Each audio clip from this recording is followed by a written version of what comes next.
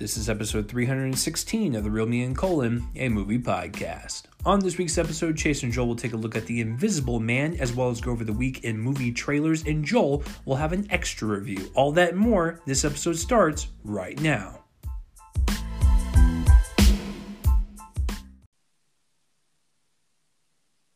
What's up, everybody, and welcome back to another episode of The Real Me and Colin, a movie podcast. I am one of your co-hosts, Chase Lee, and if you decided to take a chance on us as your movie podcast choice, and you've never listened to one before, and you decided to take a chance on us, we really do appreciate it, and we really hope you enjoy the conversation, especially if you're film buffs, or if you're interested in film, or if you want to hear two geeky people talk about films from their bedrooms. I think you chose the right spot. We have a good time here, and if you're a returning listener, welcome back. We always appreciate you guys. You guys are the absolute best. As stated at the top, it is episode 316. We will be going over The Invisible Man, the 2020 kind of reimagining, reboot, remake, whatever Universal wants to call it. That is what we're going to be reviewing as our joint effort in this episode. And then, of course, I'll talk about some trailers that dropped throughout the week. And then Joel will have a extra review whenever he wants to reveal it. But that will always be a surprise. That way you guys know what's going on throughout the episode.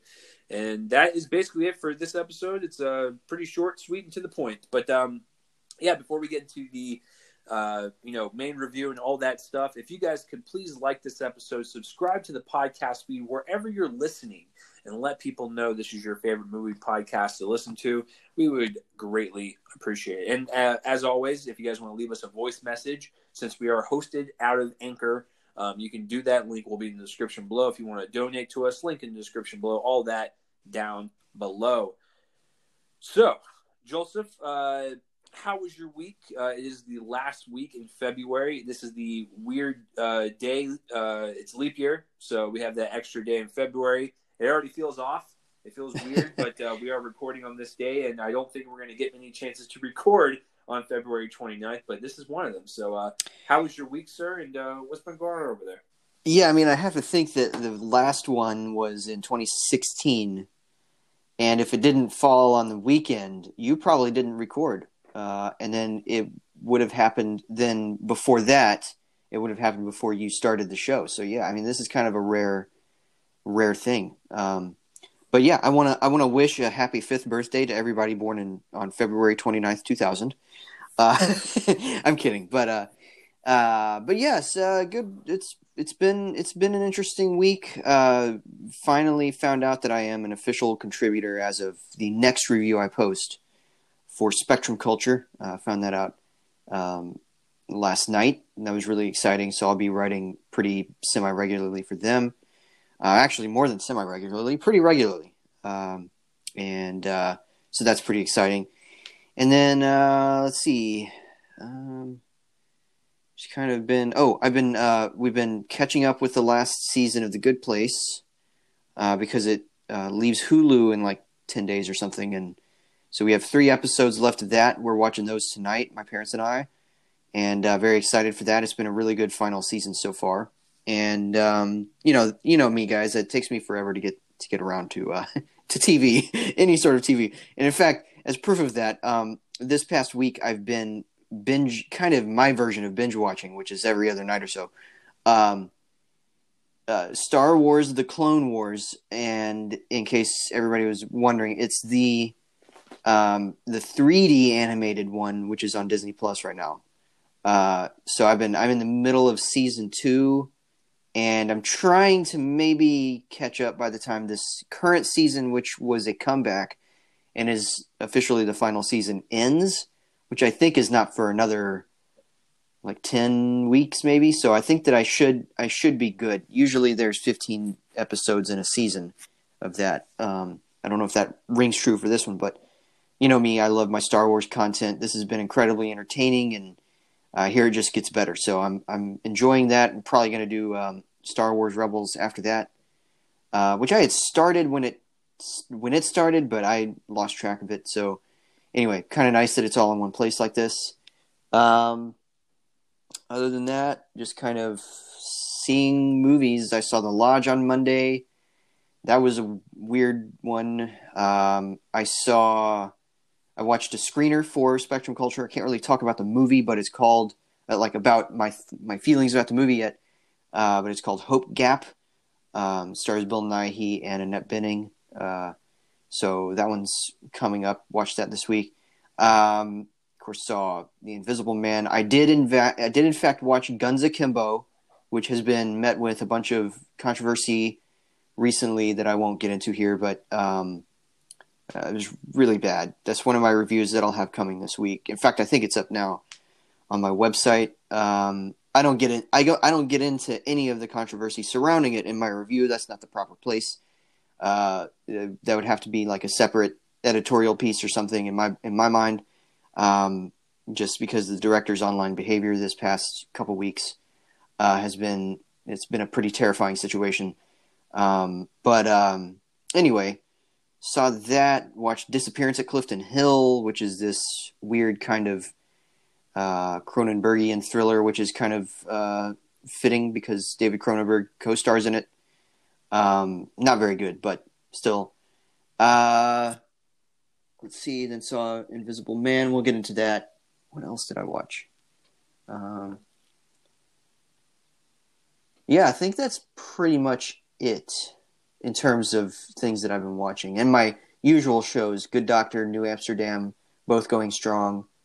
Lots of things happening on New Amsterdam in particular right now. So, yeah, that's been my week, and then just working, school working, avoiding the coronavirus. Hasn't made its way here yet, but yeah, that's pretty much it. So, Joel, I have a couple questions for you. Okay. One, did you actually see The Invisible Man? So there you go. Number one joke of the podcast. You cannot top it. I would like to announce that Chase has been fired. You're going to promote me for that brilliant remark. So, the second thing, to go off of Joel's point with like the TV and stuff, I always told Joel, if we ever like get to a point where like he and I can just do this as our career, we would definitely be open to the possibility of like doing a TV podcast as well. Since we would be able to cover a lot more, and that would be our life. But we'll get to that point when we get to it. But yeah, it is true though. Joel has a hard time. I do very much. I prioritize movies, and it just the other stuff that, as much as I like it, like I've only seen like 3 episodes of Watchmen, even though I love those. Or no, 2 episodes of Watchmen, even though I love those episodes.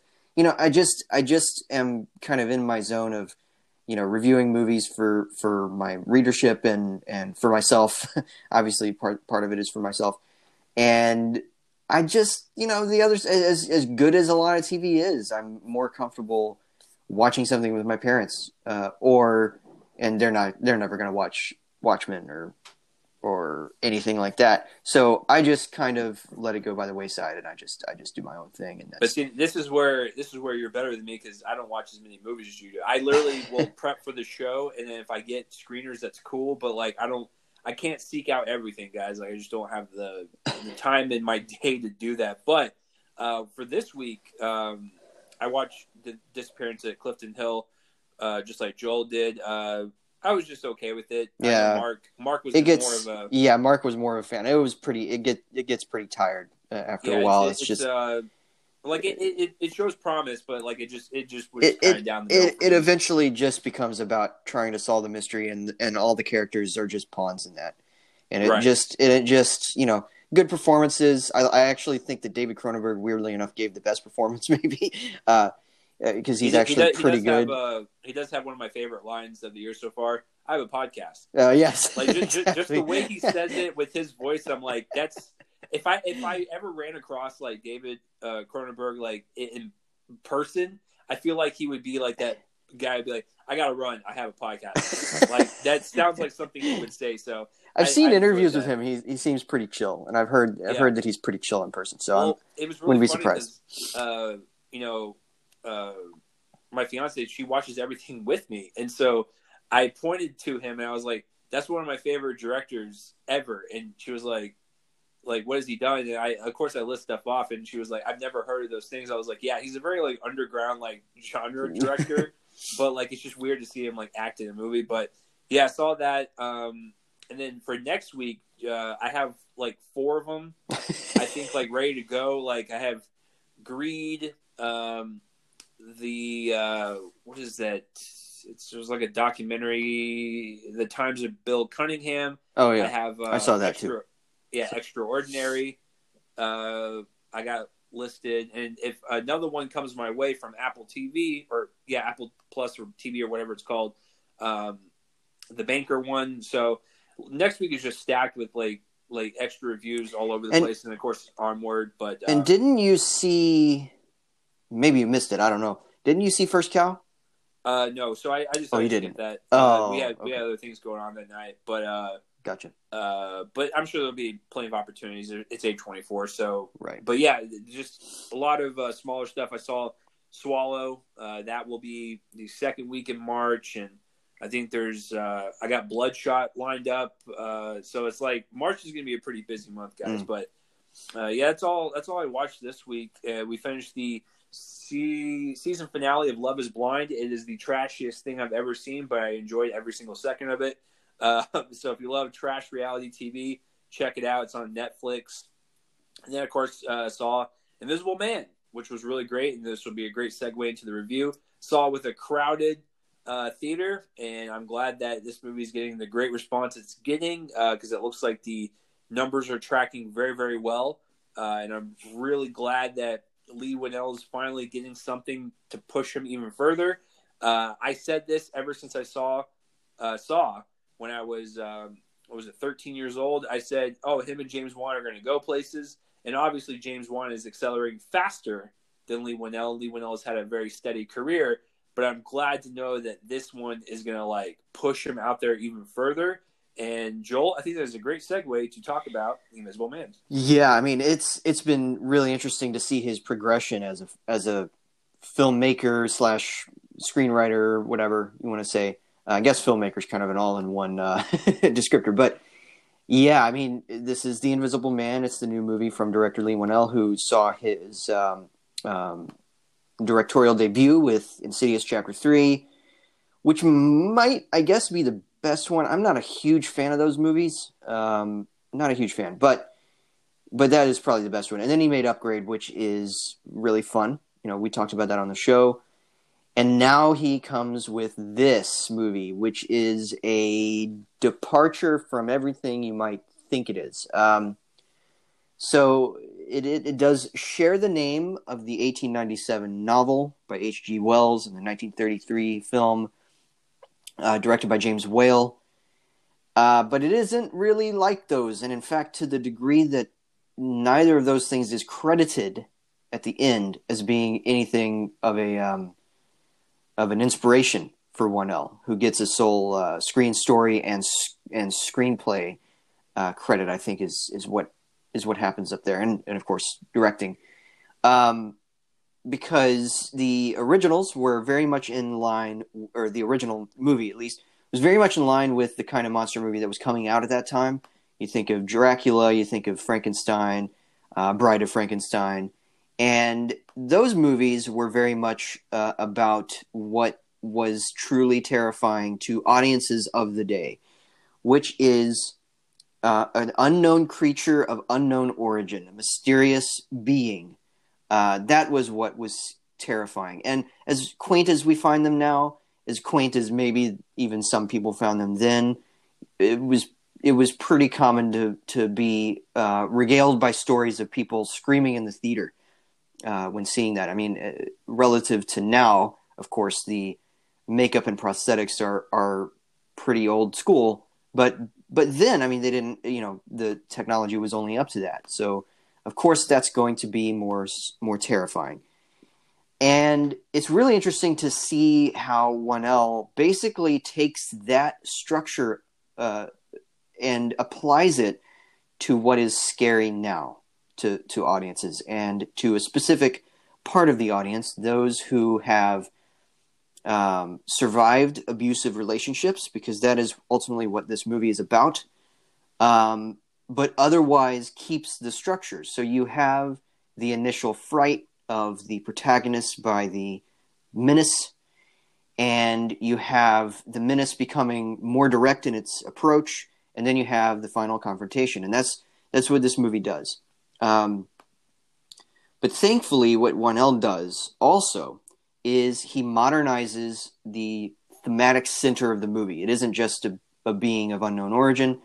It is a terror that one woman cannot see that had already been terrorizing her. The story here follows Cecilia, played by Elizabeth Moss, who is a woman at the beginning of the film who is trying to exit the relationship with her, I think, is he her husband? I think husband or boyfriend or some sort of partner, named Adrian, played by Oliver Jackson Cohen, who is clearly abusive because, as we see, she gets up in the middle of the night, she gathers all of her things, she tries to find the exit in the dark of this house that's extremely postmodern architecture, and it's like a maze. It's literally you have to do a bunch of left and right turns to get anywhere in this place. So very maze-like structure, and she escapes. She meets her sister Emily, played by Harriet Dyer, and just as she's reached that sanctuary and is in the car, Adrian rushes it, breaks a window, and receives an injury that he barely seems to notice. So right off the bat, a lot of things are communicated to us. This relationship is toxic. Cecilia needs to escape it very, very quickly, and also, literally, Adrian is a monster. That is what he is. And that is the definition of monster, according to this modern-day reimagining of the monster movie. So, as the movie moves forward, we learn that Adrian has apparently committed suicide, and Cecilia doesn't believe it. She is of the opinion that he was too in control of everything, including her and including every bit of his life, that suicide would have been too easy an out for him, and she is not convinced. And in fact, soon strange things start to occur. She starts to witness or feel a presence in empty rooms, see a presence in empty chairs, see footprints on a bedsheet, see the revelation of a figure when paint is dumped. All this stuff happens, and nobody believes her. Because she cannot escape this menace, this person that has terrified her for her entire life, that is so controlling and so just truly kind of an overlord that she is unable to escape him. And that includes one gigantic, elaborate bit of gaslighting on his part. And yeah, so that is this movie. It is a modern-day monster movie in every sense of the term. It is relevant, and it is terrifying. I did not expect this movie to be as good as it is. I walked in, was like, okay, yeah, Blumhouse. I know that, Chase is super thrilled. That's Jason Blum is, as he puts it regularly, his boy. And I knew that we were both excited for this, but I think that, I don't know if you felt this way, Chase, but I think that I was absolutely just completely shocked and surprised in a good way that this movie works as well as it does. Especially for Whannell, because, as people know, the series that he's been a part of in some way have been ones that I wasn't super impressed by. He certainly has had his name attached to certain movies that I like, but this is the strongest I've felt about any of his movies, in pretty much any way. I liked Upgrade, like I said. I gave up on the Saw franchise after 3 movies, and after I think had left the series. And like the Insidious movies are fine. I'm not a huge fan of them. I think that they're fine, but maybe the second one and The Last Key are a little less than fine. But still, this movie is truly terrifying, and I think that part of it is a response to the cinematography, which is paranoid. It's beautiful to look at, but it is paranoid. Often we will have shots that start as ones that we think are just neutral shots, establishing shots, that are then revealed to be subjective. We also have certain framing choices made by Whannell and his cinematographer. I've forgotten his cinematographer's name. Maybe Sergio Duccio. I think that might be his name, or Cusio, who will commonly frame shots to make us believe that Adrian, the invisible Adrian, is in the shot. So it'll be a character is way off to one side of the shot, and we have a bunch of seemingly empty negative space in the foreground that we think, okay, well, that's supposed to be Adrian. We never know, of course, because we, like Cecilia, cannot see Adrian, and thus the paranoia begins.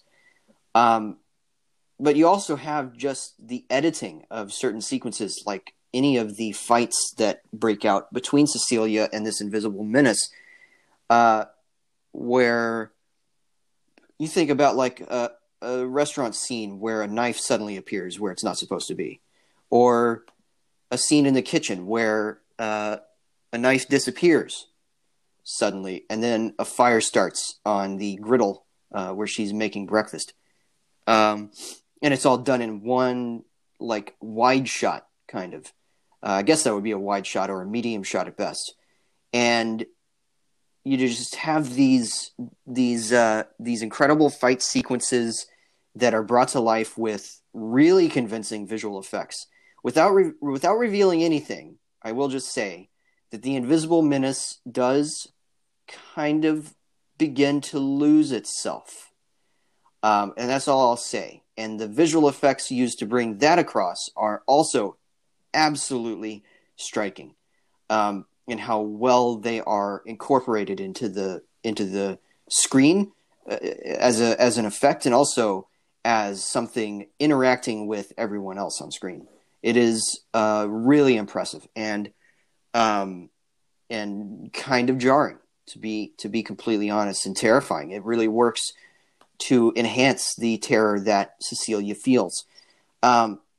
Moss's performance is, I think, one of her best. I still believe that her best work was done in Queen of Earth, Alex Ross Perry's just insane thriller, very much a chamber drama too, set on an island. Her and Catherine Waterston, who are sisters, and or are they sisters? Yeah, they're sisters, and eventually Moss's character kind of goes insane. There's a great monologue. It's just the work of a great actor, and I think it's the thing that I keep coming back to in my head. Now, this one could overtake it with a lot of thought, and there is going to be a lot of thought around this movie. I haven't even finished my review yet. It is forthcoming because I want to be careful to cover everything that I want to. And after having seen it once, I couldn't do that. So it is forthcoming still. Anyway, whatever the case, this is one of Moss's best performances. There isn't just a crazy woman here. And thankfully, Moss doesn't simply play it as insane. I actually was talking to somebody over Messenger on Facebook last night about this movie. He had just seen it, and I was like, man, I got to talk about this movie. So we've been talking, and I kind of described it as the character was frantic but lucid. You never get, as an audience, of course you're constantly in her perspective, so you wouldn't. But still, through her performance, you never get the feeling that she is pure insane. You never get the feeling that there is madness here. You get the feeling that this is a lucid person who is being terrorized and cannot understand how to deal with it. And that is key, because I think that Moss plays it so perfectly in every note. It's a performance of an actress or of a character basically built by trauma that is incredibly nuanced and is just truly, truly impressive stuff that just claws on your insides. I know there are going to be people who compare this performance to that of Toni Collette in Hereditary, Lupita Nyong'o in Us, Florence Pugh in Midsommar. Certainly there's connective tissue there. This is a big horror movie that's going to cause a stir, and, like those. I will say, though, Chase, that I think that a performance that came to mind for me as I was watching it even more so than these other ones, was Aisling Franciosi in The Nightingale. Somebody whose life has been torn through with abuse, long-standing and immediate. I mean, in that movie, it was somebody who was a prisoner, who wasn't, it was like an indentured servant, essentially, as prisoner. And then the horrible things happen to her. So, of course, a horrible thing happens to her at the, kind of later into a really terrible life. And that's the same thing here. She's being terrorized by somebody in a very different way than the way that she was already being terrorized by that somebody. And I just thought that Moss was fantastic. This is another case of a performance that's in a big horror movie that's in the first half of the year, excepting Midsommar, which just barely made the cut. I guess it's at the halfway point of 2019, where people were wanting it to be recognized at the Oscars. That's, already a conversation with this one, and it definitely deserves to be. But luckily, it isn't just a case of a really striking performance in the middle of something that's familiar but scary. This movie is really unpredictable. It reminded me of early M. Night Shyamalan in that way. There's a gigantic twist that I did not see coming, and that is truly jarring in the great traditional way of twists, and very much in the way that I think if M. Night Shyamalan sees this movie, he's just gonna sit there afterward, and then he's just gonna crap his pants. He's gonna love this. I think that Hitchcock and John Carpenter is still alive. I wonder if he's seen this. I think he would love it. I think Hitchcock would love it. It's very much in the tradition of something that is intense at its best, but also builds that at its best too. And really, this movie's only at its best every time. Are there small logical things that are kind of flubs? Sure, but I don't even care. Should there be maybe, if they're using a bunch of security cameras, should there be a lot of stuff that's explained by that? Sure, whatever. I don't even care. This movie is excellent. And I was absolutely just blown away, blown out of the water. I wasn't anticipating something this good. I was anticipating a good movie. It did look like a good movie. I don't think that I was expecting anything this complex, this I don't know, just incredibly meticulous in its design and in its execution. I love The Invisible Man. It's going to be a favorite of mine, I think, for most of the rest of the year. I mean, it's only February, so or essentially March. It's only March by the time most people are hearing this. And yeah, but I think it's going to stay there for a while. I mean, Us came out in March. It made my top 10 as when we recorded that top 10, and this happens sometimes. Just movies that really strike you early in the year. It happened for a lot of people with Get Out back in 2017. Another major horror movie that just something really grabs you early in the year, doesn't let you go, and really just burrows itself in your mind. And I just think it is superb. I'm giving The Invisible Man an A. Yes, an A.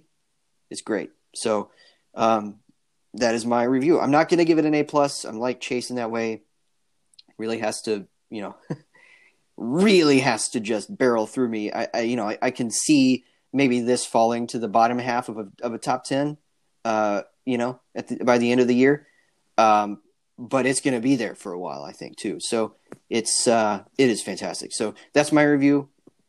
Chase, are you in the same boat as me? Were you surprised how good this was? Well, I was not surprised on how good it was because I knew it was going to be good. I've always been a fan of how Lee he's really kind of inventive in this genre and really kind of stands out amongst the rest. He doesn't create anything that's, average, like even with the Saw films and Insidious and even stuff like Dead Silence or Death Sentence. The guy knows how to make really great horror pictures, genre pictures, and they stand out, and they are slightly campy. gory, sometimes really aggressive with its intensity. Like, there's just something about him that I can't explain, to where if he ever puts his name on a film, whether it be just as a screenwriter or even as a director, he stands out. And, he's really great at like horror comedies with like Cooties and stuff. Like, the guy is just kind of versatile, and that's what I really like about him. But The Invisible Man is really great in the regards to, like, it's kind of capturing everything that he's done before in his career while also making the most mature thing he's ever done. And that's kind of a testament to kind of him just growing up and, getting older and really kind of finding his footing in this industry and doing really great things. And, just seeing this one, I can't wait to see where he goes from here. Like, it's almost like he's kind of topped out at his career so far, but his career is about to take off even more. So it's going to be fascinating to see what he does. But I think this is a great start to what Universal should have done in the first place in terms of recapturing the magic of like Universal monster movies, but applying it into a modern setting. And while Joel was talking, I was looking over the budgets and just the everything about what they've done in terms of like modern takes. They had like the Wolfman from 2010, they had The Mummy in 2017, and both of those movies cost over $100 million. And people, I didn't mind The Wolfman, but I didn't really care for The Mummy at all. But The Invisible Man will teach everyone out there that you can make an effective horror film for $7 million. And it's kind of impressive that they were able to do it on that budget and reinvent this thing and give it new life, ironically. So with Leigh Whannell, let's go ahead and start with him, because him and Elizabeth Moss are the heroes of this movie. And so rightfully so, we got to dissect everything they do, because they make this movie possible. To start with the script, what I like about Leigh's approach to this, as Joel kind of put it, is he's balancing many different genres and themes and styles all into one, and somehow it works. Like, if you were to look at this in each individual component, it kind of baffles the mind that he was able to weave in and out of it so effortlessly, and it all comes together towards the end. And when the credits start rolling, you're like, wow, that was a great experience.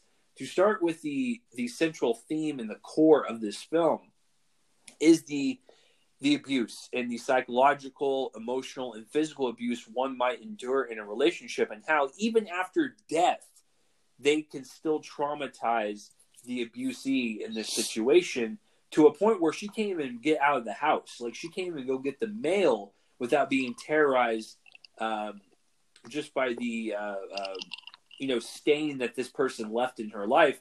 It has affected her even after he commits suicide. And like, that's really important in this story. That's the powerful themes that Leigh is kind of coming across. That's what makes this film so modern and so terrifying, is because we live in a day and age where people will air their dirty laundry on social media, and we hear a lot of cases about abuse or sexual harassment, rape, or all these terrible things that people go through, and people can talk about it in real time, and it's more of a eye-opening thing now for everyone, now that everyone can kind of display that on social media. And so taking something that is kind of timely and modern and applying it to this, it does make it more terrifying, because there are people out there that go through this situation. And just from the opening scene, Adrian doesn't even have to say anything. And we get all of that all within this opening sequence, that this guy is super toxic for her.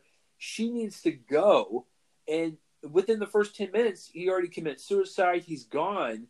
But you can still see the impression that he leaves on her and what she's got to go through. Like, she's not sleeping well. She's, becoming paranoid about everywhere she goes. Like, it is really striking stuff just within the first 10 minutes. But like, that is the power that abusers have on their victims, is that even if they live far away or whatever, they still control their lives in some way, shape, or form. And just having that at the core of your movie, which as an umbrella, this is an entertaining horror film that I think anyone can enjoy, but at the core of it is something really just overwhelming emotionally and really kind of just strikes you. You can get behind these characters in a way to, it almost makes them feel like an underdog story where it's like you want her to overcome this fear and this terror and live a happier and healthier life. And so it kind of works as an underdog story in that regard. Speaking of dogs, hello dog. Right. I don't know what she's barking at, but yeah. But by the way, I mean, it's been brought up, and I should have mentioned it. This is kind of the first big major studio wide released horror film of the Me Too era, and there have been others, but they've been a little bit smaller as everybody tries to reckon with all of that. And this is, not in any sort of hectoring, condescending way, a movie of this era that we are in by using this story of the past. And I love that. Anyway, go ahead. Sorry. As you were talking, I was like, oh yeah, I forgot to mention the Me Too connection kind of, right. Because it's very much that. Yeah. Yeah. It's a really, like I said, striking film in terms of that, because when people go see this movie, they expect jump scare after jump scare. Like they expect Annabelle comes home again. And it's like, no, this is something completely different. And this is why I love horror films. This is exactly why Hereditary was my favorite film of that year, because it deals with actual human emotions and human tragedy and human experiences. And it's in the center of this chocolate, horror entertaining coating that anyone can watch and anyone can understand. But it's so satisfying as that. I mean, you talk about how, there are not easy jump scares here, but there are jump scares. The knife reveal that I was talking about in the restaurant, I mean, is kind of 2 in 1 almost. My entire theater gasped. There's a scene in a restaurant, there's a knife where it shouldn't be, and then there's a payoff. And it is absolutely terrifying, and it's a great jump scare, but it's also not a cheap one. No, it's not cheap. Yeah. And that's why I love this movie, because everything is earned. Nothing is ever given out as this cheap, scare tactic or jump scare. Everything is effective. It's bare bones storytelling, but that's what makes the horror so effective. And I spoke with the drama elements and the human connection that we feel for this character. But this movie also works as a thriller, a suspenseful film, a horror film, a science fiction film. He's able to weave in and out of all these different genres, and it just works. With the horror element, you're dealing with someone that is stalking her, and you get the sense of dread and just this emotional intensity throughout the entire film.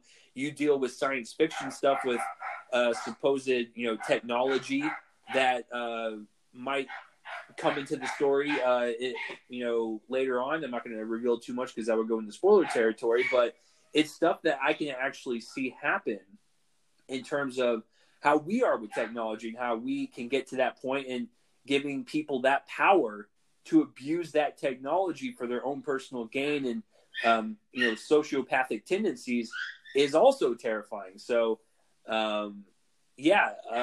so he's able to kind of weave this story with all these different kind of genres like that, and it's really just a testament to how he writes, and he's always been this good. And I'm so glad that people are recognizing that.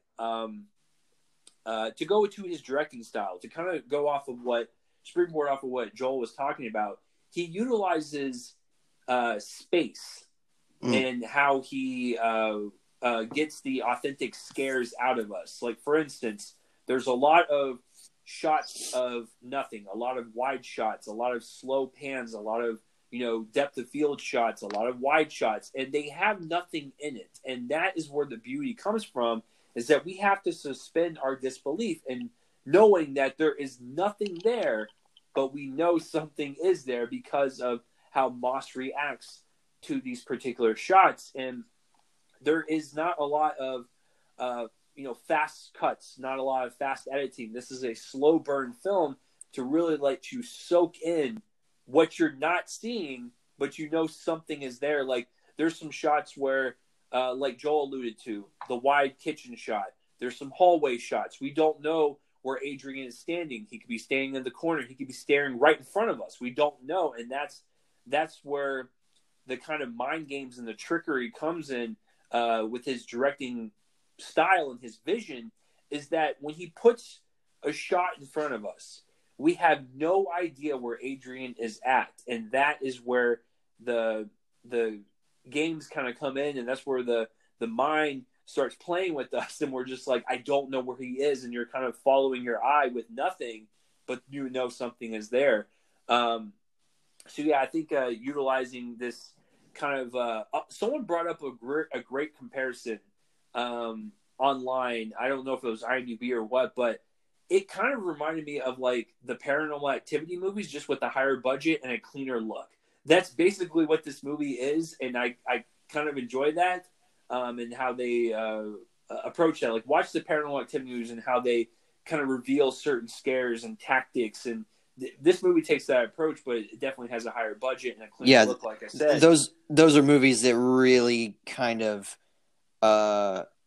almost take advantage of the audience's paranoia, right, in a very similar way, because it's a lot of shots of nothing. And that's actually something that was, you know, in certain circles of, I don't know, people being edgy or something, was something that those movies were targeted for, you know, in terms of some audiences' ire, because they didn't like that. Right. They didn't like the fact that it was a bunch of shots of nothing, because they felt that meant nothing was happening. Yeah, there's a similar energy going on here. And that's the magic of these movies, is that if you get into the story, get into the characters, get into the vibe of what they're going for, it really makes for a great horrific experience. And that's exactly what Lee was trying to go for. And I think he exceeds that tremendously, just from the way he writes his story and the way he directs his thing. Now, to jump into the performances, because I do think this is a two-person operation. So Leigh Whannell sets the groundwork. He sets, you know, the stage for how he wants this movie to look, how he wants it to feel, how he wants it to flow. It's all about the timing of the editing. It's all about the timing of the shots, how he frames these things up. But the thing that is supposed to make that engine work is the gas, the oil, whatever you want to call Moss's performance, to run. And I've said this ever since I started noticing her, but if you really watch stuff like The Handmaid's Tale, you can definitely see what I'm talking about. But Elisabeth Moss is one of the greatest reactionary performers out there. And what I mean by that is, when you're an actor and you're performing in a scene, acting is all about reacting. But a lot of actors, they can do that. Like, they can, you know, pitch a piece of dialogue back and forth, and they can react to what's happening in the scene, and they can do their jobs. But there's something about Moss and the way she reacts to stuff, that she goes like 1,000% all the time, whether it be this or Queen of Earth or Her Smell or, you know, Handmaid's Tale, whatever. She's really great at reacting.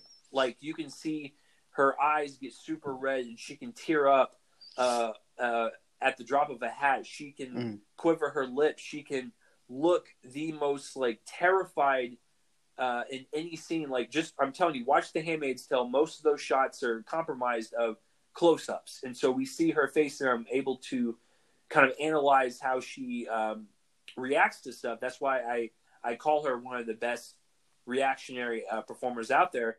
And when you're dealing with a movie that is supposed to be about nothing, and there's supposed to be this entity following you around, you need a great reactionary performer to do that. And that's why she was hired for this, and that's why she's perfect in this role, because of how she reacts to stuff. And case in point, there's one scene in the movie, this doesn't spoil anything because obviously there's an invisible entity following her around, but she's in the room with a bunch of coffee grounds on the floor to see where he's going to step. And we know that he's just standing in the doorway, and she knows that too, and he's not moving. And so it cuts back and forth between her and him, and obviously nothing is happening. It cuts back and forth between a shot of the doorway and her. Just watch her face and watch how mortified she is, knowing that there is an abuser, there is this ghost, this spirit, whatever, 10 feet in front of her. And she's got a knife in her hand, and she's got all this kind of anxiety built up in her. And just watch her face, and you will feel for her. You will know everything in that scene, and she's acting against nothing. That's why she is really great at what she does, and she sells this entire performance.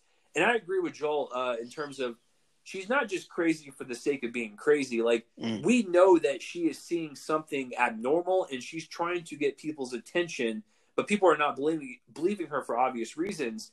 She's very well aware of what's going on. Like, she's not just psychotic. Like, she is lucid. She knows what's going on, and that's why it's so frustrating, because we want her to be, clearing her name of innocence, but like people are just not going for it, obviously due to circumstances. But yeah, she completely sells that thing, and you absolutely feel for her every inch of the way, and it's just a really great performance. All the supporting cast is great too. I cannot believe.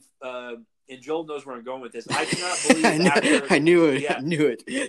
I cannot believe, because I said this when I reviewed the movie. I said, "Oh my God, why is Aldous Hodge in What Men Want? This movie is a stain on his career." And I don't know what happened, but ever since that movie, that guy's been turning around some really fantastic performances, and he has completely forgot that movie in his resume, which he should. But he needs to do. Yeah, we should say he plays a policeman, single father to Storm Reed, who's from A Wrinkle in Time and Don't Let Go. Yeah. Basically he's just a friend, a very, very good friend. And Hodge is warm. He's compassionate, charismatic. Yeah. Like that's the magic of what this guy does. Like, I love whenever he pops up in movies now. Joel and I saw him in Brian Banks, and he was really great in that. I heard he was great in Clemency. Like, this guy is just turning around his career after one failed mishap, very early on in his career, where he finally exploded onto audiences. But yeah, he's really great in this role. They have a nice chemistry where it's very kind of like loose, very believable that these people would be friends. Like, they just have this kind of improv style to all their scenes, to where like it doesn't even feel like it's real dialogue from a script. It just feels like they're two friends interacting. But that's what makes their relationship. You are so right. I think about a very long exchange about a ladder. Yeah. Where one of the characters has given another character a ladder as a present, and the exchange is not only between Moss and Hodge, but also Reed, who's a complete natural, and we knew that ever since A Wrinkle in Time. It's just it's like you say, it's just like it's just kind of, I don't want to say the word lazy and mean it in a bad way, but it's just kind of very laid back. That's what I mean. It's very laid back chemistry between actors who are on each other's level in that scene. Maybe kind of improvising some of the dialogue, or at least the way that they're saying the dialogue. They're maybe saying it in a way that the screenplay doesn't specify in any particular way. And it's great. It's a great scene. You need those type of scenes, because this whole movie is weighted down with emotional dread. And Aldous Hodge and Storm Reed, they're the like light in this movie. They're the stabilizing calm in this movie, and which is otherwise pretty destabilizing, to say the least. And Harriet Dyer also is quite good as the sister. Yeah, she's very brief, but she was really great. And even going as far as to say, hold on, I got the IMDb up, so let me go ahead and attempt it. Oliver Jackson Cohen, even him as Adrian, barely has any dialogue, but makes a presence.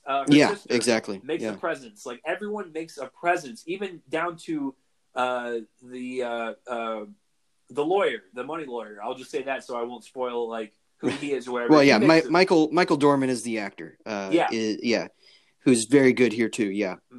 Once again, makes a presence, and they don't have to, because this is Elizabeth Moss's movie essentially, because she's in every single waking moment in this movie, but everyone else makes an impression. And once again, you have to sell the fact that nothing is there.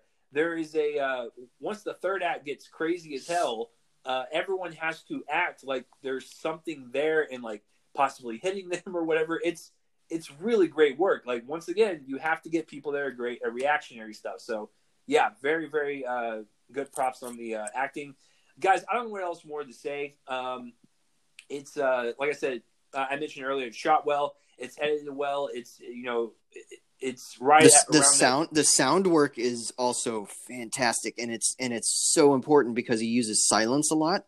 Yeah, he dips out of the sound quite often, and that elevates. Or I'll say this. I'll put it this way. He utilizes silence maybe in unexpected places that we don't anticipate.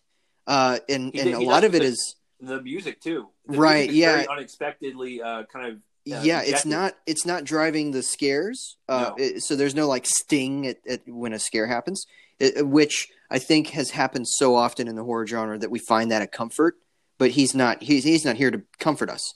No. And so now, but then he'll also use sound in unexpected places. So like the opening scene, we would think this escape is going to be quiet, but actually it's kind of led by the sound of the crashing of the waves outside, which is incredibly loud.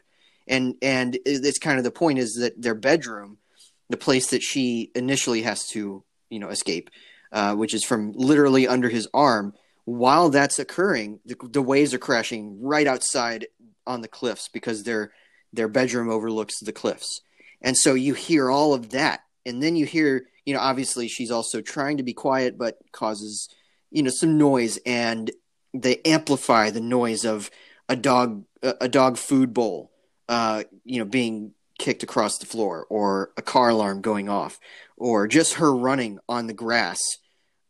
Maybe, in fear of her feet being too loud on the grass outside, just all of that. And it's excellent. It's great work. The Academy is, they are combining the sound categories,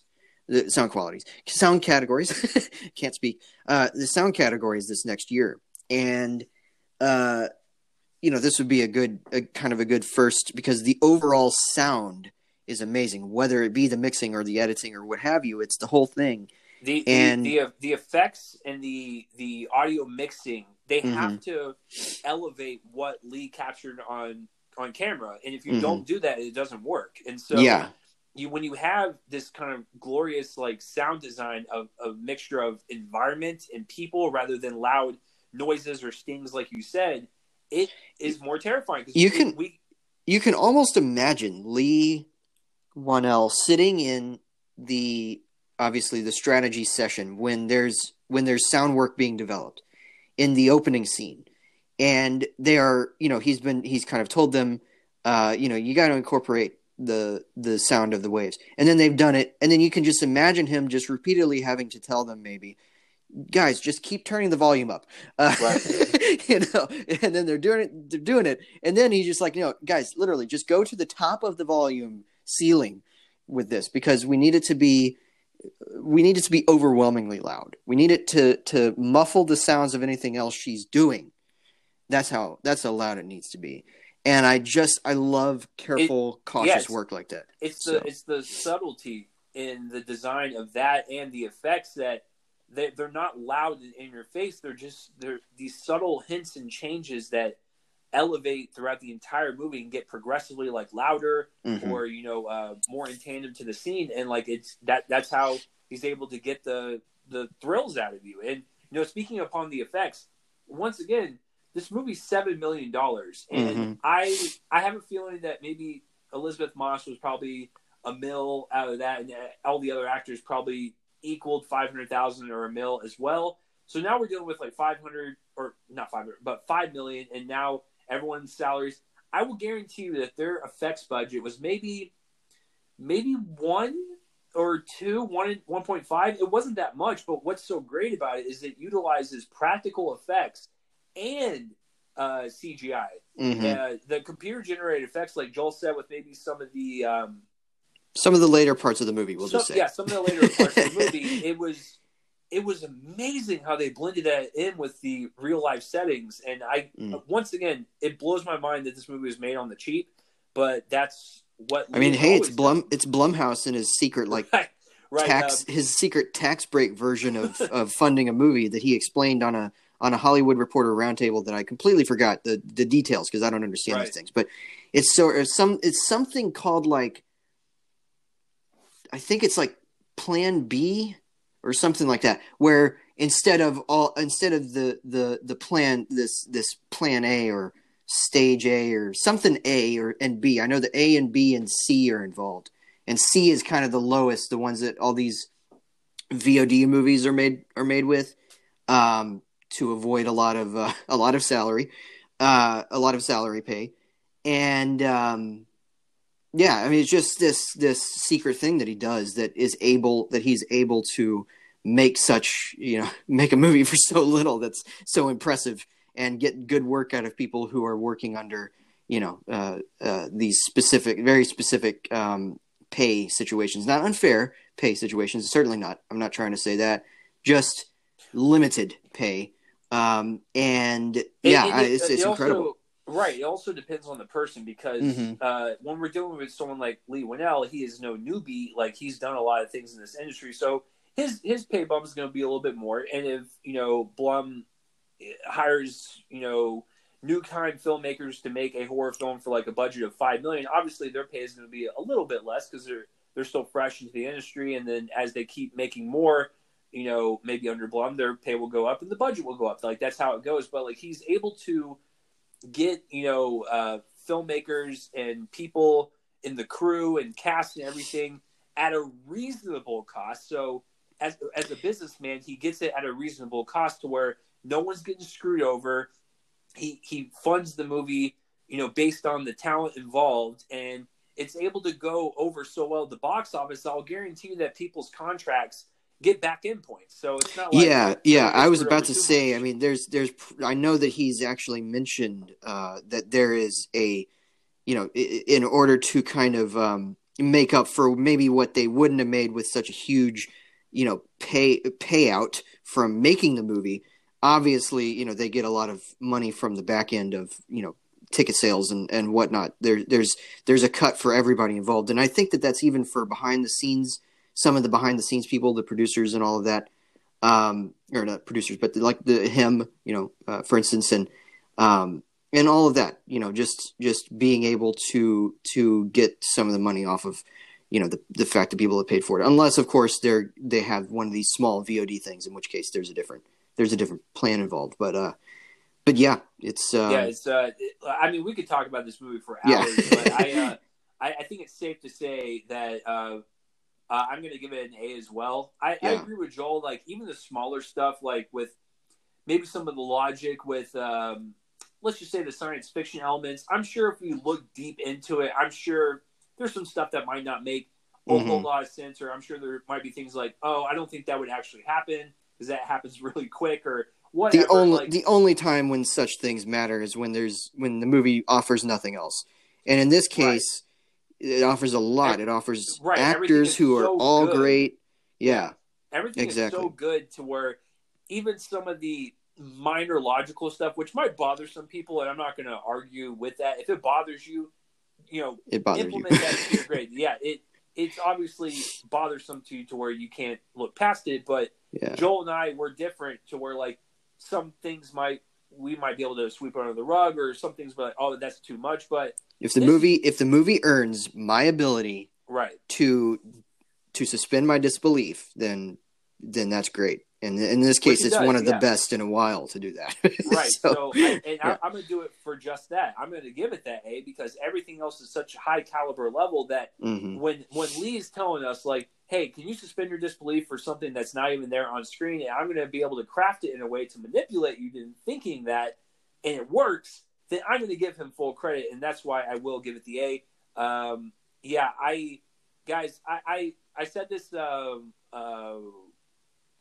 this morning when I was doing my YouTube review version of this, but if you are someone that loves jump scares or you just love thrills and you just like to be entertained, you'll love it. If you like slow burn horror, stuff like The Witch or, Hereditary, you'll love this. If you are a cinephile like Joel and myself that love to break it down into components, technically, story-wise, performance, whatever, I think you'll find something to latch onto and like dive deeper into. This movie appeals to everybody that's into the horror genre, and so I would highly, highly recommend it. Yeah, absolutely. That is our shared review of The Invisible Man. It is in theaters now. Definitely go check it out. It is fantastic. We're going to take a quick break. When we come back, I'm going to offer a review of The Call of the Wild, the new film starring Harrison Ford. So I'm basically turning the clock back a week. And Chase is going to offer some thoughts on the trailers of the week, including the Candyman remake and the new thriller Run starring Sarah Paulson. So stay tuned, folks, and we will be right back. You just heard our reviews of The Invisible Man. Definitely go check that out. And now we are going to transition into some of this week's trailers. And I have seen one of these. I will get to that one at the end when Chase brings it up.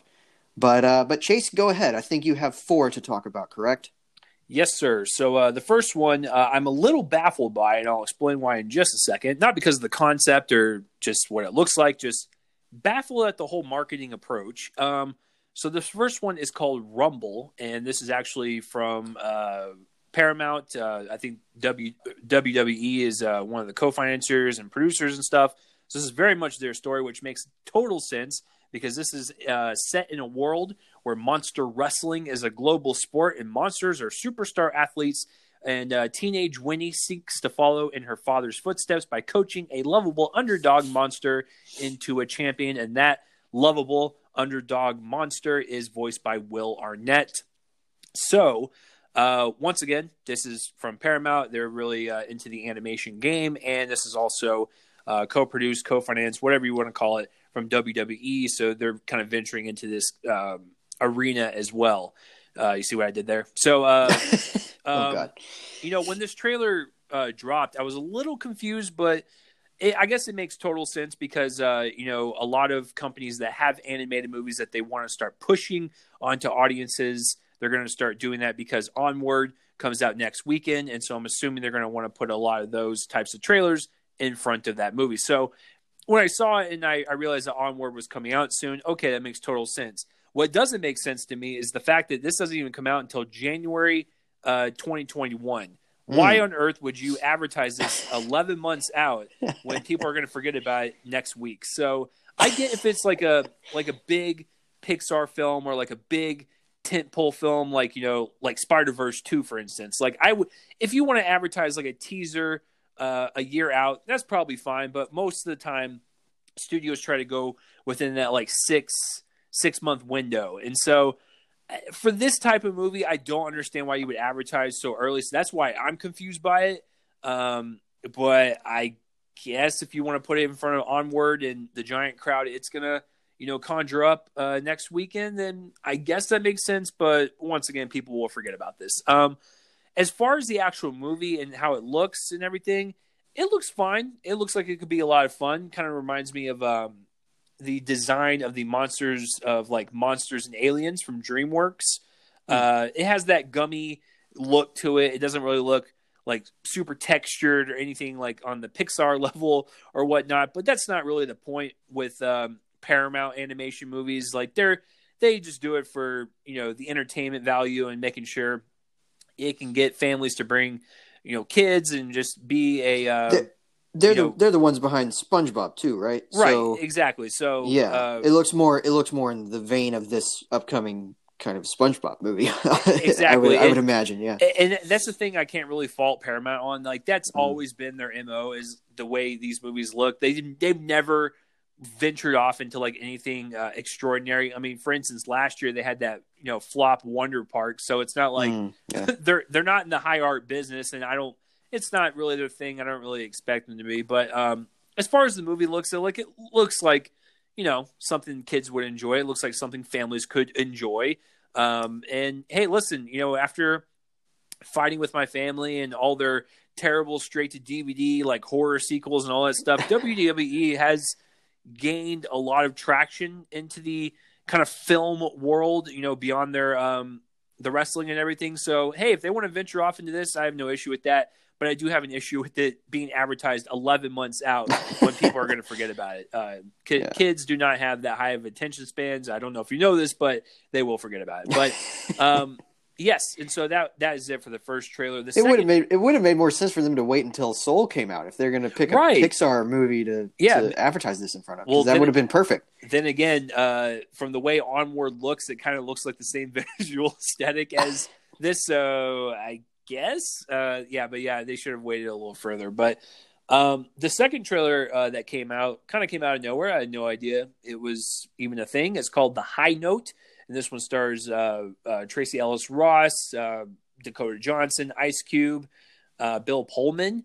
This one is about a superstar singer played by Ross and her overworked personal assistant played by Johnson. And they are presented with a choice that could alter the course of their respective careers. So, they're kind of in the music industry, finding different ways to reach the top of the mountain and be a very relevant singer. And they bring this up in the trailer, but, Tracy Ellis Ross is a black woman. And so that is very hard for someone of that color and that gender to reach the top of the charts like that. And it's only ever been done very few times in the music world and throughout history. So, that is one of the aspects of the story as well. It looks like it could be a nice little watch. Nothing really too fancy, but a nice little breezy watch you can just kind of watch and be done with and move on without your day. It's kind of like what I thought of like The Photograph or something, where it's like, hey, you want to watch something Valentine's Day weekend, go watch a love story, then, move on. It's not really anything you're going to think about, but it looks like it could be one that could be pleasant, a nice little pleasant watch. But I like the cast involved. It looks like it could do well with, people that like stories about music or musicians or whatever. So yeah, cool. I mean, I really have nothing more to add. But I do like that Dakota Johnson is kind of taking these nice supporting roles. She had a really great one with like the Peanut Butter Falcon last year. So I like these type of choices she's making. And of course, Tracy Ellis Ross, I don't watch Blackish, but I know that I've seen like clips of her and stuff. And like, she seems really funny. And seeing her in more of a dramedy type role will be nice, almost like the Issa Rae effect in The Photograph. Speaking of The Photograph, where she's primarily in comedies, taking more of a dramatic route. So yeah, I'll be curious to see how this one does. But The High Note coming out May 8th. All right, the first of the horror trailers to come out this weekend, because why not? The Invisible Man came out, so you got to advertise your horror films. Am I correct? So the first one comes from Lionsgate. This one also comes out May 8th, funny enough. And this one's called Run. This one is about a homeschooled teenager that begins to suspect that her mother is hiding a dark secret from her. The mother in question is played by Sarah Paulson, and the teenager is played by Kiera Allen. And she, in the trailer, is in a wheelchair, and I believe she is actually wheelchair bound in real life. So that's really cool to give her an opportunity to act in a pretty prominent role like this, because it looks like this whole trailer is going to be nothing but the mother and the daughter and how their relationship is, and just uncovering this weird dark thing that she's hiding, and trying to run away from her mom as far as she can, but kind of hard when you're in a wheelchair. So I guess that's the whole point. Is a little bit more difficult for her than someone that could easily just kind of run out like that. But that's what makes it terrifying, is that she is kind of handicapped in that regard, and she doesn't have that many options or any many places to move.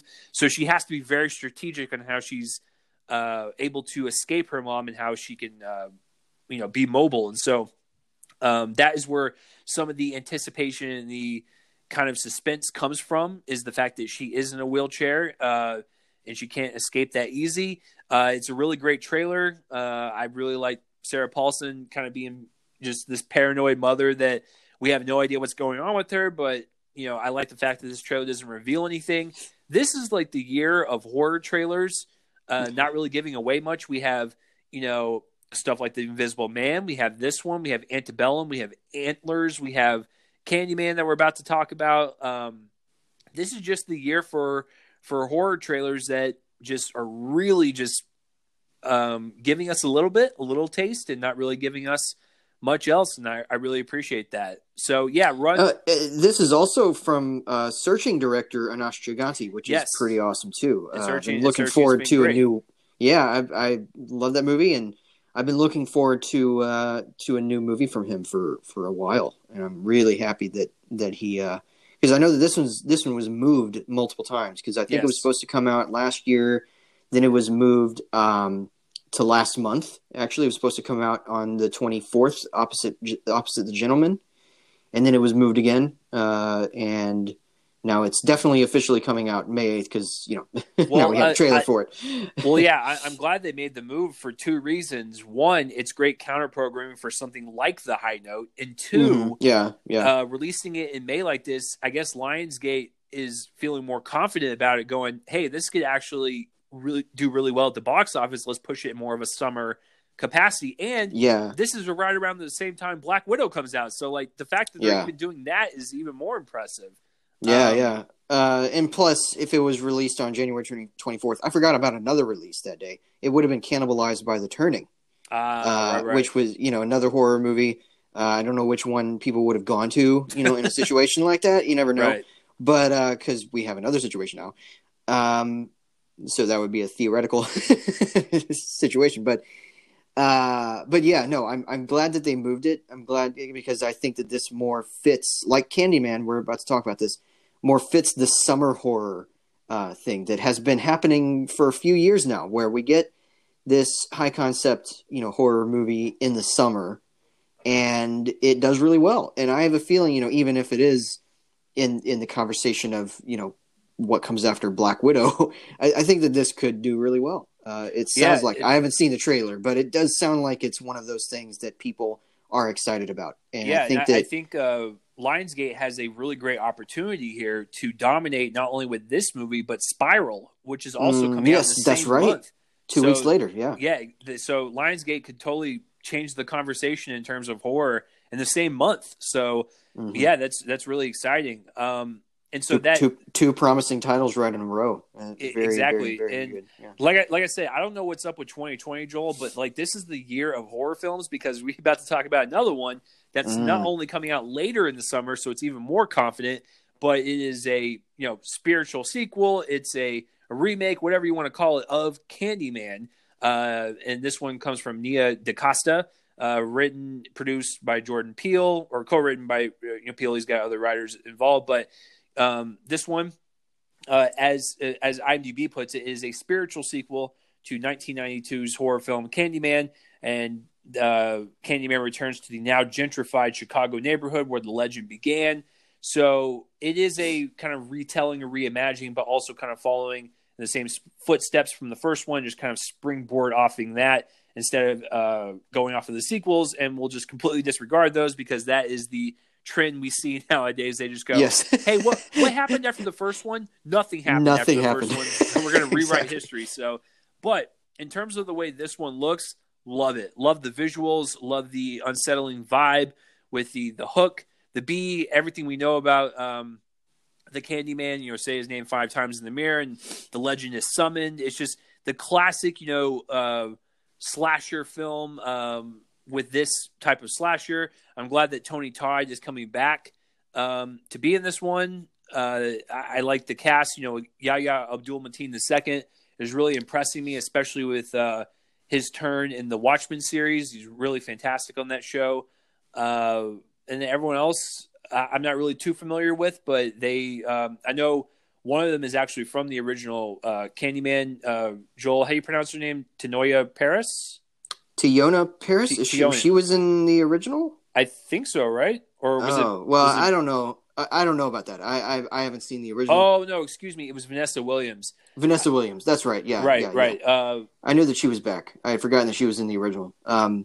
But Teyonah Parris. Teyonah Parris is from Dear White People, and she also is going to be in the WandaVision series. I think it is. I think it's the WandaVision series as the adult version of the girl that Captain Marvel's friend's daughter.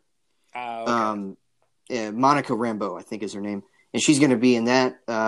She's been doing really solid work for a long time now. Yeah, So my apologies. I had the two mixed up. I was remember, like reading. I was like, oh, this person's coming back. That's really cool because I remember seeing the original Candyman way back when. My friend and I in middle school, we would watch all the slasher films. So like Freddy, Jason, Michael, Candyman, Pumpkinhead, whatever, Leprechaun, Chucky, Hellraiser, exactly. Whatever you can conjure up in the 80s, we watched in the late 90s, early 2000s. That's just what we did. And it was quite a time because I was always struck by the kind of visual nature of these films and how they were taken so seriously as like urban legend films. And like they were just terrifying from the way the villain was, dressed, the prop that it held in its hand, just everything about all these characters I remember. But Candyman in particular, because of the legend of saying his name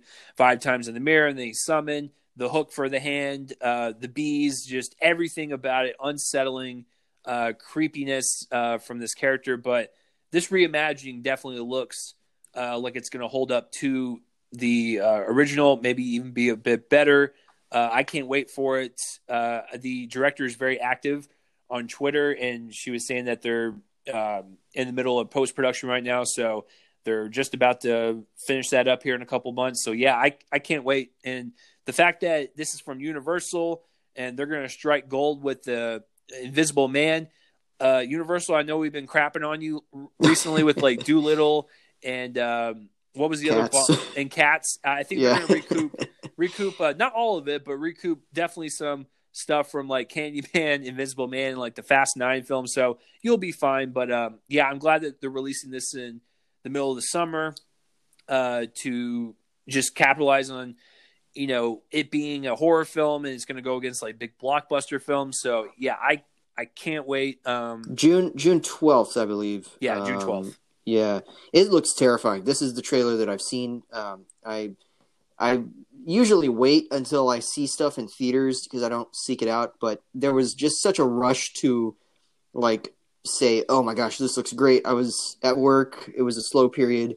I was just like, you know what? I'm just gonna watch this trailer right now. So right in the middle of work at the register, I was just leaning on the thing and I watched it on my phone. Yeah, it looks terrifying. The cinematography looks gorgeous. Once again, a horror film with great cinematography, probably going to be ignored at the Oscars for that.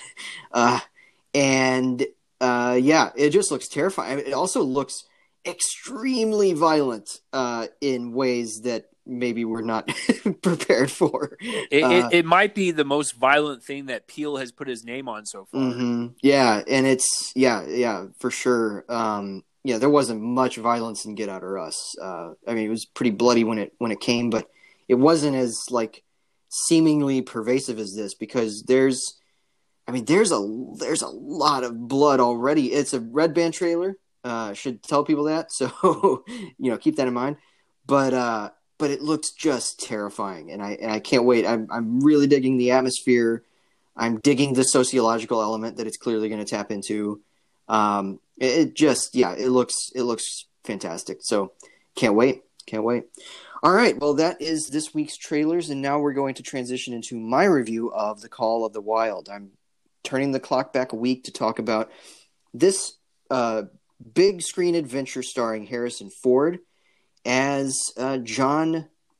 I think his name is Thompson. Anyway, Joel, his name is Harrison. That's true. Harrison Ford plays himself in this big screen adventure about a man living in the Yukon territory, just as the gold rush is kind of a thing, has become a massive obsession for a lot of people, and it brings together two characters. One is Ford's John, who is kind of living on his own after the death of his son and an estrangement from his wife, and a dog named Buck, brought to life through both visual effects and a live-action reference performance, as they call it in the credits, by Terry Notary, who has kind of made his name by being one of the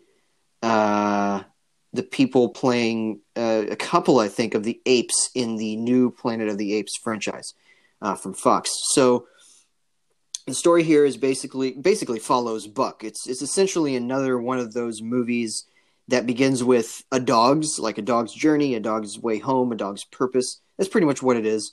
Maybe it should have been called A Dog's Call of the Wild. I don't know, but basically the movie follows Buck as he kind of is put into different forms of ownership. He initially begins as just kind of the lazy dog about the house, about a giant mansion of a very wealthy judge played by Bradley Whitford. But he's too big for the house and is constantly put outside, and he wanders away and is kidnapped, and then sold to a mail service delivery company, including a couple of deliverymen played by Adewale Akinoye Agbaje and Karagi first, and then is kind of sold because that company goes under. He's sold to a very evil prospector played by Dan Stevens and his sister played by Karen Gillan. And then finally comes across the path of John. And it's basically just like something of a survival kind of road movie where Buck just has to find his place. And that's pretty much it. That's the movie. It's an adventure. There's a lot of scenes of Buck barely escaping things, such as a waterfall and stuff like that. It's a very simple movie, guys, and in fact, that's the problem. It's not very memorable. I saw this a week ago. I'm kind of struggling for some of the details of this plot, but really, it's not even a plot worth struggling over. This is one of those movies that will work for a certain type of audience, and certainly some of these types of movies work for me. I do like Iron Will. I like White Fang. I liked Togo, which is the Disney Plus movie recently with Willem Dafoe. These movies capture something elemental for audiences who are willing to go along on the journey with an animal. Dogs are empathetic creatures, so of course we empathize with them. Some, consider them maybe more empathetic than some of the other animals, like cats that are domesticated, and so there's a degree of kind of a universal thing with people who love dogs who go to these movies to see them, kind of embroiled in an adventure as the protagonist in a movie, and that's very much the case here. Ford is in the movie. He certainly has about maybe half an hour of screen time, but his section of the movie is primarily left to the climax when the prospector comes to call and comes to claim what is rightfully his, and that's not just the gold. That is this dog that he wanted to be the leading guide dog of his pack.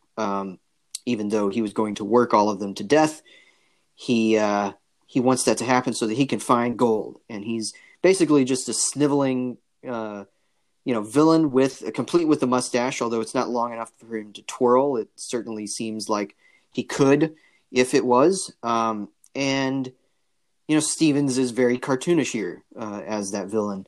But this is not really a movie about the human actors. This is a movie about the visual effects used to bring these dogs to life, and it's kind of rickety, honestly. There's a lot here that is kind of the uncanny valley of a dog being a little bit too realistic without actually being realistic. That's what the uncanny valley is. There's something slightly off, hence uncanny. And yet there's also a cartoonish element so that it isn't very believably interacting with the human characters on screen. It's hard to accept certain shots of, from the side, for instance, of John hugging Buck. But then again, maybe that's not a huge problem. And it's certainly not the major problem in the movie. It's just a distraction from everything else that's trying to go on in this plot, which is, again, very simple. It's an adventure tale about a dog trying to get from one place to another place. In this case, more of a figurative place of belonging. and he doesn't know where he belongs. He doesn't know how he fits in, considering he's so big. But he is seemingly guided by a wolf, a sort of a wolf guide that isn't really there, but is brought to life by probably the most convincing effects on screen. You get the feeling that this wolf is not played by an actor giving a reference, whereas a lot of these other dogs are. And I think that is probably the strongest part of this movie is Buck's encounters with this wolf. It's very symbolic, of course, because what isn't in these types of movies? It's elemental, so a lot is going to be symbolic. But it's also very effective, and it represents the movie at its best, the movie at what it could be if it wasn't distracted by all of these other human characters that are, intruding on the dog's time. You think about, Homeward Bound, for instance, a movie like that, where the human characters were at a minimum in that film. And it basically, now, those animals talked, but still, it was effective for what it was because it primarily stayed with the animals. And this movie really just kind of distracts itself constantly with these human characters who just don't even really matter to the movie. There's a sense here it comes from director Chris Sanders, who is basically taking his history with animation. He's been the director of movies like How to Train Your Dragon, The Croods, Lilo and Stitch. Clearly has an eye for animated adventures, so he's kind of taking that, applying it to a live action format, and still not giving up his cartoonish sense of wonder. And for whatever reason, the more grounded elements of this movie suffer because of that, because of the fact that there's too many instances of big effect sequences or characters or shots that overwhelm the simplicity of of everything else that the movie's trying to do. And it's unfortunate because it could have worked. Like I said, these movies have worked in the past. Togo was pretty heavy on visual effects. It wasn't for the animals, but it was for the surroundings. It was for the night sky. It was for a lot of similar sequences of daring escape from natural disasters or just natural wonders. And this movie, it just feels synthetic. It feels like it was shot on a backlot. It doesn't feel like they're actually shooting in any particular location, except for in very, very few establishing shots that clearly they paid some money for. So they went out to somewhere and then shot it and then used that as a reference for their visual effects templates. Just feels synthetic. Doesn't feel, for instance, in these action sequences featuring Buck, it doesn't feel like there's any danger, unfortunately. And that's because you are constantly aware that what you are watching is fake. You are aware that it is a visual effect, and it's just so overwhelming. So yeah, there's not much to say. This is going to be a very short second half of the show because of that. But it's just very predictable. Plays out exactly as you anticipate it does.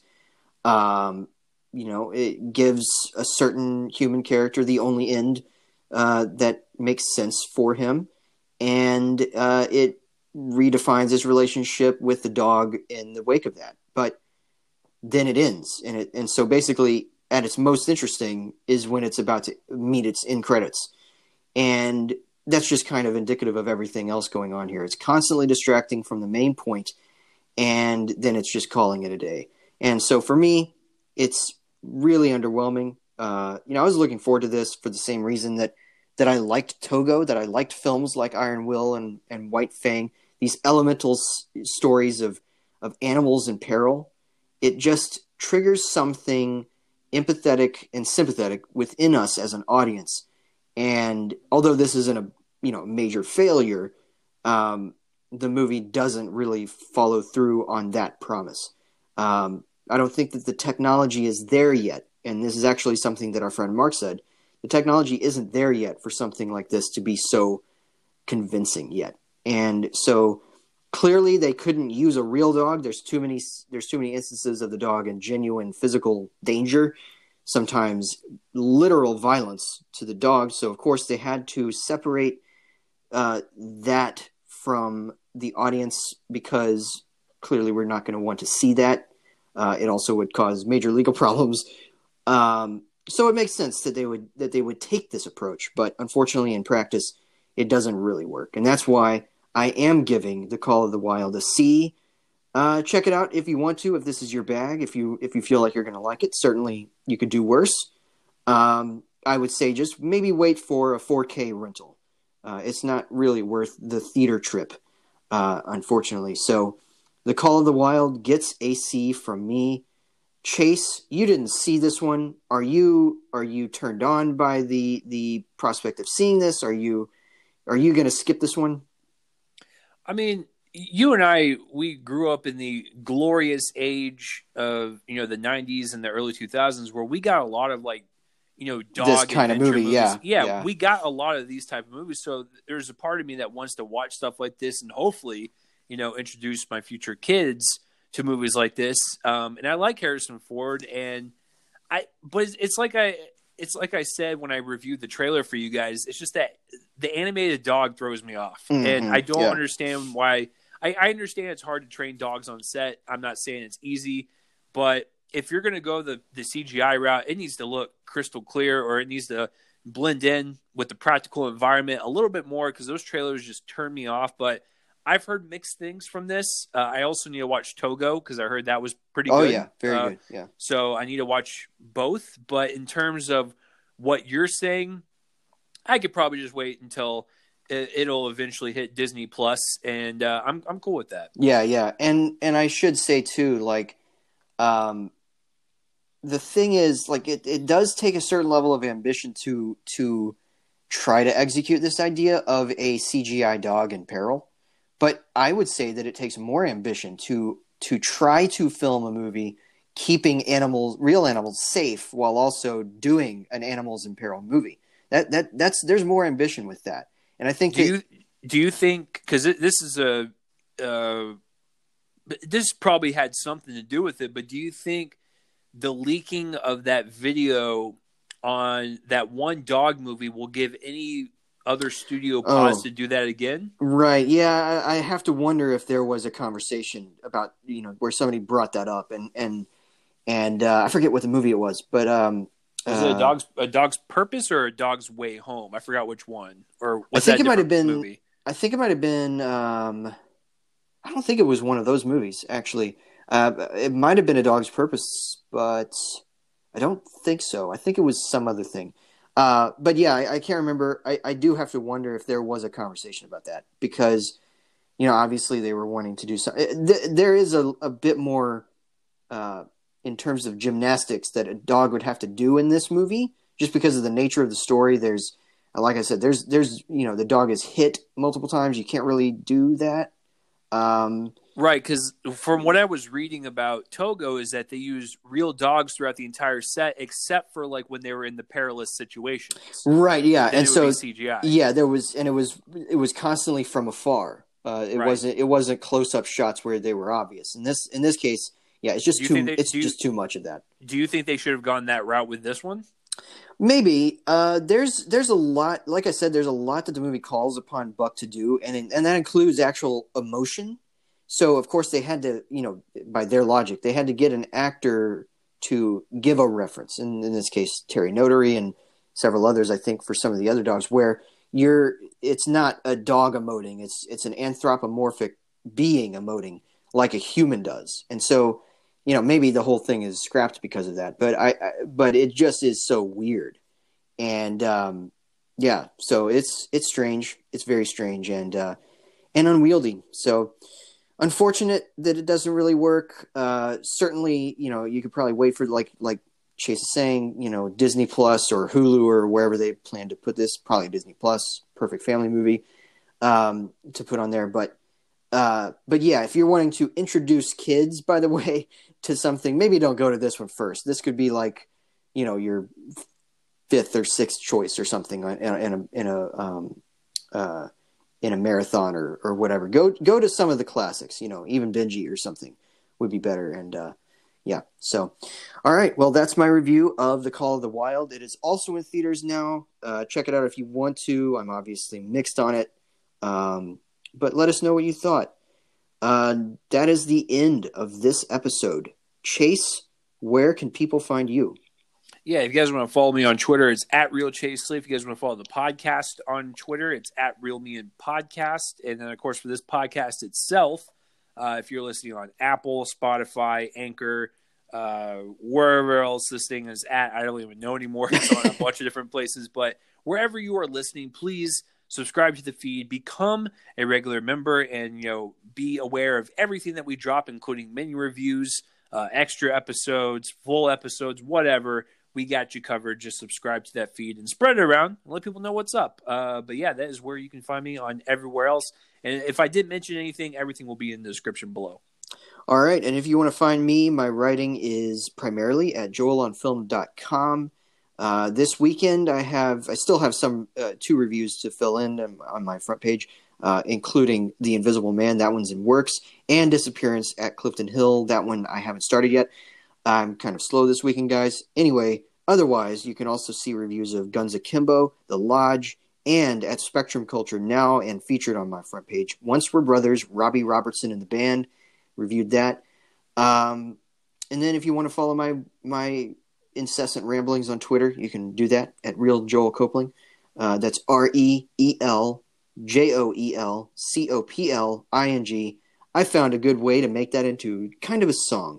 Anyway, lots of things rhyme in that combination of letters. And you can follow my daily progress watching movies at Letterboxd if you just search my name. It's a great website, really good social interaction on that. So do that. And that is it. Next week, we will have reviews of Onward, the new Pixar movie, and I will have an extra review of The Way Back, the new sports movie from the director of Miracle. And by the way, I totally forgot to mention this. I watched Miracle for the first time this week. This is the 2004 sports movie with Kurt Russell, based on the Miracle on Ice. Or I can't remember if that's what it's called. Anyway, I think it is, The Miracle on Ice. About the 1980 Olympics, which is a great, great movie. I can't believe I missed it. I do like early 2000 sports movies, and this one passed by me until this week. And I'm glad that I caught up with it just before The Way Back comes out, because Gavin O'Connor is good when it comes to sports, this and Warrior. So yeah, I'm excited for The Way Back. I'm excited for Onward. Should be a good episode next week. This has been episode 316. And next week, 317. That's a big number. And we will talk to you guys later. Chase, take us out. All right, guys, you heard Joel. So next week is Onward for episode 317. But that is it for this episode of the Real Me and Cole, the Movie Podcast. You guys are awesome. Please keep staying awesome. You're way better than us. That's for sure. Joel and I are peasants compared to you guys. But no, you guys are awesome over there. That is Joel. I am Chase. We'll see you guys next week. Bye-bye. Bye.